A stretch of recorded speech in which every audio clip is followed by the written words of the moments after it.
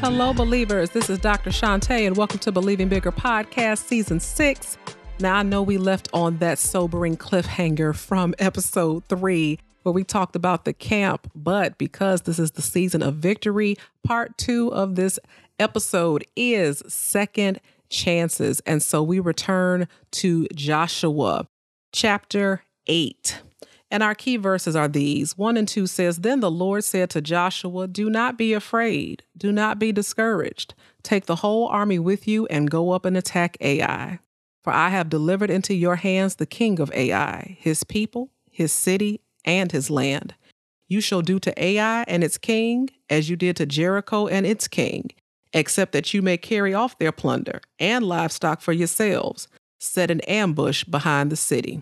So, today's episode, Second Chances. God is a restorer. So we are going to talk about reassurance, the ambush, and the victory. Let's get right to it. So reassurance. So after Joshua got rid of the sin in the camp, which was Achan and his family and everything that he had stole, the very next chapter starts with, "Then the Lord." Okay? Then the Lord. Like the minute you get right, okay, God is like, boom, let's get with it. We don't have to talk about it. We don't have to talk about see what had happened was. We don't need no side commentary or no extra. As soon as you do what the Lord is asking you to do, as soon as you get it right, okay, the very next verses said, "Then the Lord." God is always waiting, no hesitation. As soon as Joshua destroyed Achan and everything associated with Achan, the Lord responded, okay? And his response was a word of reassurance that once again, he was with Joshua. So let me say this, if in case it's not clear. If you are listening to this episode and you somehow stumbled onto this episode like, Second Chances, that sounds interesting. Right now, you have zero idea what I'm talking about. I'm going to ask you to pause, go back to the previous episode, listen to it, and then pick right back up with us here, okay? So when there's a cancer in your life, you cannot shrink it. You cannot reduce it. You cannot shave a little bit off and think that that's going to be sufficient. Okay. When people get diagnosed with cancer, it's not like, oh, well, let's see if we can shrink this down a little bit. No, the goal is to eradicate it. Okay. The cancer is still there. It's not about shrinking it. Or people that have fibroids, they try to shrink the fibroids and the fibroids come back. Or you don't try to get rid of cancer, by reducing the amount of cancer cells. You get rid of cancer by getting rid of the cancer. But if you leave it around to linger, the cancer is there. And because it's there, it will eventually do its damage. It will grow. That's what cancer does. We cannot be casual about the things that cause us to be outright disobedient to God. We can't be casual about the things that cause us to stumble. And sometimes that's hard, especially in relationships. But I love him and he loved me and we're going to be a happy family. And, we want to do God's will, but, we might not be doing it God's way. And then you start having problems in the relationship and things like that. You can't be casual about those types of things, okay? The things that cause you to be outright disobedient. We can't scale back and call it progress. For some things, God is like, cut it off. You need to cut it. And if you can't cut it for my sake, if you're not willing to put me in front of her, in front of him, in front of that, in front of them, then I can't rock with you. Okay? He does not mince words about that. He said, seek me first. Put me first. Do what I said first. Make me the most important thing. And when you do that, it sounds good, doesn't it? Because we love the Lord. It sounds good in theory, but in practice, it's hard. And believe me, I know. Okay, so I'm not telling you anything that I haven't struggled with or struggling with my own self. Okay, I'm I'm in that number, so I completely get it. But because I get it, I can tell you that we cannot be casual about cancer. We can't be casual about the things that are interrupting our relationship with God. We can't be casual about the things that cause us to stumble. We have to get rid of it. And sometimes, that means you got to delete some apps on your phone. It means you got to remove yourself from certain circles. You have to remove the temptation. You have to block certain numbers. You have to block certain people on social media so you're not tempted to go back there. Or they can't slide up in the DMs and you can't slide up in the DMs. And did it hurt Joshua to have to discipline Achan so severely? I'm sure it did. I mean, as angry as Joshua was, I'm sure it hurt him. That was one of the elders. That was one of the soldiers, that had fought alongside him. They had a relationship, and I'm sure it hurt him to have to discipline him so severely. But was one man worth missing out on the promised land? Full stop. Was one man worth missing out on God's promise? Let that seep in your spirit. Whatever it is, whatever the cancer is, and the cancer doesn't necessarily mean that it's a bad person. It just might mean that the nature of your relationship is cancerous, okay? You don't have to be cancer for something to be cancerous, okay? Is that thing, is that person, is that job, is that social circle, are those habits, are those whatevers worth the promised land? The answer for Joshua was very clear. No. Okay, one man was not worth the promised land. One man was not worth the legacy that was promised to the people. And I cannot help but wonder how many of us have sacrificed our promise for people. How many of us have given up our promised land, fooling around with folks? And what God has for us always pales in comparison to what we're trying to hold on to. 2 Chronicles 7:14 says, if my people, which are called by my name, shall humble themselves and pray and seek my face and turn from their wicked ways, then will I hear from heaven and will forgive their sin and will heal their land. God is always looking to make amends. Always. He doesn't want this contentious relationship. He doesn't want you to be feeling some kind of way and feeling guilty and shamed and you don't call him like you used to. God doesn't want that. He wants y'all to be booed up, peaches and herb, reunited, and it feels so good, okay? When parents say things like, this hurts me more than it hurts you, God actually means that. He hates for y'all to be at odds. He hates to be at odds with his children. He hates for him and his children to have an estranged relationship. That's not what God wants. He doesn't want that kind of relationship with us. He doesn't want you to miss out on the blessings that he's prepared. Which brings us to the ambush. Do not miss this. Okay? Don't miss this. In case you had dazed off and drifted away thinking about your own circumstances, bring it back. Bring it back right here, right now. Do not miss this. God gave Joshua and the Israelites the promised land, but they did not just walk in there and take it. They had to fight many battles. The path to the promised land is never going to be without obstacles or hardships or some process to earn it, okay? Even though God had promised them, he said, I got you, I'm with you, I'm giving you the green light. But they didn't just walk in there and was like, oh, this is lovely. No, they had to fight Jericho. They had to fight in Ai. They had to fight the Amorites. They had to fight the Canaanites. They had to fight. And God gave them victory every time, but it wasn't no cakewalk. They had to go to battle in order to obtain the promise. They had to go to battle in order to obtain the promise. Even salvation, our salvation is free, but it wasn't cheap. God broke the bank for us to be redeemed back to him. He gave his beloved son, his only son. Jesus was precious to him. He gave him up for you and for me. So while it's free to us, it wasn't cheap to God. He broke the treasury to redeem us back to him. Jesus suffered a tremendous hardship paying that ransom for us, okay? So even though it's promised, doesn't mean that you are not going to have to persist through some things in order to obtain it.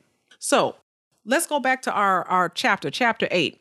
Verse 3 says, so Joshua and the whole army moved out to attack Ai because God has already given him this reassurance, right? He said, you gonna do to them what you did in Jericho. I got you, and you can keep all the goodies, okay? So Joshua and the whole army moved out to attack Ai. He chose 30,000 of his best fighting men and sent them out at night with these orders. Listen carefully. You are to set an ambush behind the city. Don't go very far from it. All of you be on the alert. I and all of those with me will advance on the city. And when the men of Ai come out against us, as they did before, we will flee from them. They will pursue us until we have lured them away from the city. For they will say, ha, they are running away from us just as they did before. So when we flee from them, you are to rise up from the ambush and take the city. The Lord your God will give it into your hand. What is an ambush? An ambush is a surprise attack from a concealed position. I repeat, an ambush is a surprise attack from a concealed position. So why am I telling you all this? How do we get defeated? How do we as believers get defeated? When the enemy draws you away from your post, that's how we get defeated. And someone creeps up and takes your place. The enemy lures you away with some BS. The enemy lures you away with some hot tea. The enemy lures you away with some shuck and jive. The enemy lures you away with some drama. The enemy draws you away from your post, and someone creeps up and takes your place. You know, like how Biggie say, soon as he buy that wine, I just creep up from behind. Biggie was always waiting, in the shadows. You know, he had already been lurking in the shadows when he creeped up and asked you what your interests are and who you be with, okay? The enemy is trying to get you to leave what is precious in your life. This is how people get drawn away from their families. They get distracted. You know, why do so many people have broken relationships and you got men leaving the home and things like that? Because you are being ambushed. You are being intentionally drawn out and drawn away from your commitments, from your responsibilities, from your home and your family, and you are being enticed away. And so that when you are off your post, then the enemy can come in and attack your family. And what do we end up leaving behind? Not only our families, but we leave behind our calling. We go pursuing and chasing after things, some shiny new toy, because it looked like that's what's popping. And that's what you got to do to be an influencer. And you got to go to certain conferences and you got to do certain things. And you spend all that money on them classes and them conferences, and you ain't not one iota closer to where you thought you was going to be than the man in the moon. But are you broker? Yes. Are you disappointed? Yes. Because those things didn't have anything to do with what God told you to do. It's not that there's anything wrong with those things, but is it what he asked you to do? Was that your calling? Was that your mission? Was that your purpose? No, you got ambushed.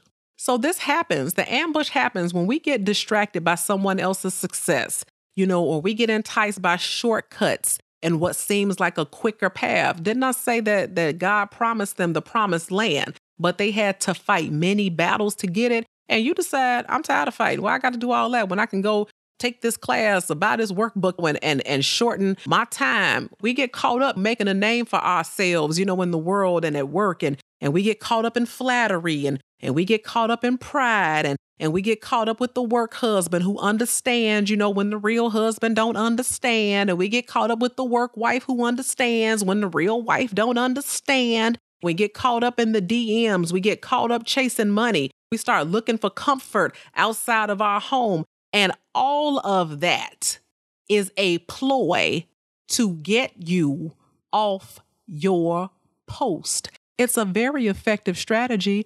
It works almost every time. Rinse and repeat. The problem is, remember when I said we don't wrestle against flesh and blood, but against principalities and powers? So you think, that what's calling you away is the answer to a prayer. You think that is exactly what your ego needs and how you need to feel and validate all of these things. All of that is a ploy to knock you off your post. All of that is spiritual warfare. And so often we fall for it, hook, line, and sinker.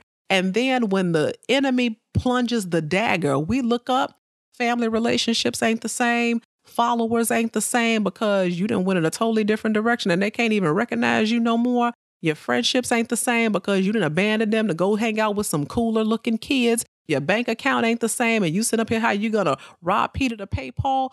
All of that was a ploy, an ambush to pull you away from your post. Please know, the enemy, I know I sound like a broken record, is always lying in wait to steal, kill, or destroy the blessings that God has given you. And by given, I mean it's yours, even though it has not manifested itself yet. It is yours, even though it has not manifested itself yet. Joshua told his soldiers, he said, And when we draw them away, you go into the city and you take the city. God has already given it to you. So even before the action occurs, the promise is already there. The reassurance is already there. God didn't say, I'm going to deliver the king of AI into your hands. God says specifically, read it for yourself. I have delivered the king of AI into your hands. God said, I've delivered the king. I have given you the victory and you ain't even fought yet. He said it before the battle was fought. So God's promise and his reassurance is what gave Joshua the confidence to execute the plan. When God tells you he's going to do something for you, believe it. That should give you the confidence that you need to go and execute the plan. Stop stopping. Stop doubting. Stop questioning. Stop being ambushed. Stop wandering off your post. Stop getting distracted. Focus, grasshoppers, focus. Which brings us to our next part, victory. It says, the men of Ai looked back and saw the smoke of the city rising up into the sky, but they had no chance to escape in any direction. The Israelites who had been fleeing toward the wilderness had turned back against their pursuers. For when Joshua and all Israel saw that the ambush had taken the city and that smoke was going up from it, they turned around and attacked the men of Ai. Those in the ambush also came out of the city against them, so that they were caught in the middle, with Israelites on both sides. Israel cut them down, leaving them neither survivors nor fugitives, but they took the king of Ai alive and brought him to Joshua. So here's what happened, folks. Joshua lured them out of the city, and because they were victorious last time, the men was like, oh, we got them, and they all went. They was like, I want a piece of this action. And as soon as they left behind women and children and possessions, the men that Joshua had assigned to lie in wait burned the city to ash. And as soon as Joshua saw the flames flaming and the smoke going from his men having taken the city, then the men of Ai started to run back like, wait a minute, we got. But when they tried to run back, what happened? Joshua then started chasing them. And who did they run into? The other men who were in the ambush. So they were sandwiched on both sides, and there were neither survivors nor fugitives. Let me tell you something. When you get ambushed, okay, because the enemy is crafty. When you get ambushed, you may not have much left after that, but a hard lesson learned. When God gives you the victory, it's a complete victory. It said no prisoners, no survivors. And Israel carried off for themselves the livestock and the plunder of the city as the Lord had instructed Joshua. Not only were there like no survivors, nobody to come back and get revenge against them, it said that they was able to carry off all the cows and the gold and the silver and all of that. They were able to do that. In chapter 7, God asked for the first fruits of that battle in Jericho. He said, hey, this your first battle? But, let me have that first part of that. Let me have all that stuff for the treasury first. Give it to me first. Achan didn't want to do that. He said, I'm going to take a little off the top. But because they put him first, what did God say in that second battle? You keep it. God said, if you make $1, give me 10 cents. You keep that 90 cents. And I know when you're talking about a dime and $1, it just seemed like anybody can do that. But when you start making some money, you be like 10%, Lord, But this ain't a tithing podcast. This is a different podcast. We're talking about victory. But the point is, chapter 7, God asked for the first fruits from the battle of Jericho. In chapter 8, he says you can keep all the plunder from this battle. God is not a resource, y'all. He is the source. The earth and everything in it belongs to who? To him. And so whatever it is that he's asking you to devote to him, to put him first or whatever, to make him a priority, he will leave you with more than enough to live the way that you want to live, to accomplish your dreams and your goals. AI, the city AI, that literally means the ruin. And I'm going to tell you something. All of us have an AI in our lives. If you being completely honest, all of us have an AI in our lives, a place where we allowed the enemy to come in, draw us off our post, and before we knew it, we lost the city.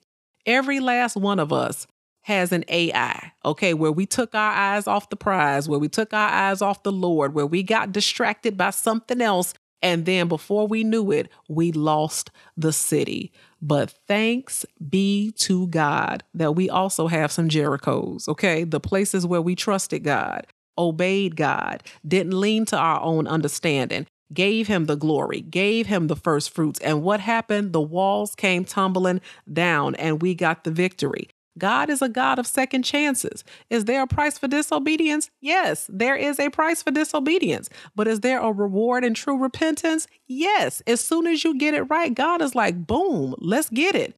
Okay, business, let's resume. Get rid of the cancer. There's a reward for getting rid of the cancer, a reward for putting him first, a reward for trusting him by faith. When you do that, you will get the victory every single time. So you want to talk about this episode you just heard? I know you do. Go to readytobelieve.com, join the community, find out when you're going to be live talking about this episode, and you can talk about it with other believers and other listeners. You know, this is the type of thing that we need. You know, we don't have these conversations in our regular life, and it's missing. We talk about so many other things and so much negativity and toxicity. And did you see what this person is doing? You see what that person is doing? It's time to have the kind of conversations that empower us, that engage us, because just like you're listening to this and you're encouraged, other people are listening and they're encouraged too. And where two or more are gathered in his name, the Bible says there he is in the midst of us. So let's come together, join Believers in Action, get the podcast, the downloads, the weekly growth opportunities, the tools and the strategies so that we can change this world for the better. I'm Dr. Shantae, and I will see you next time.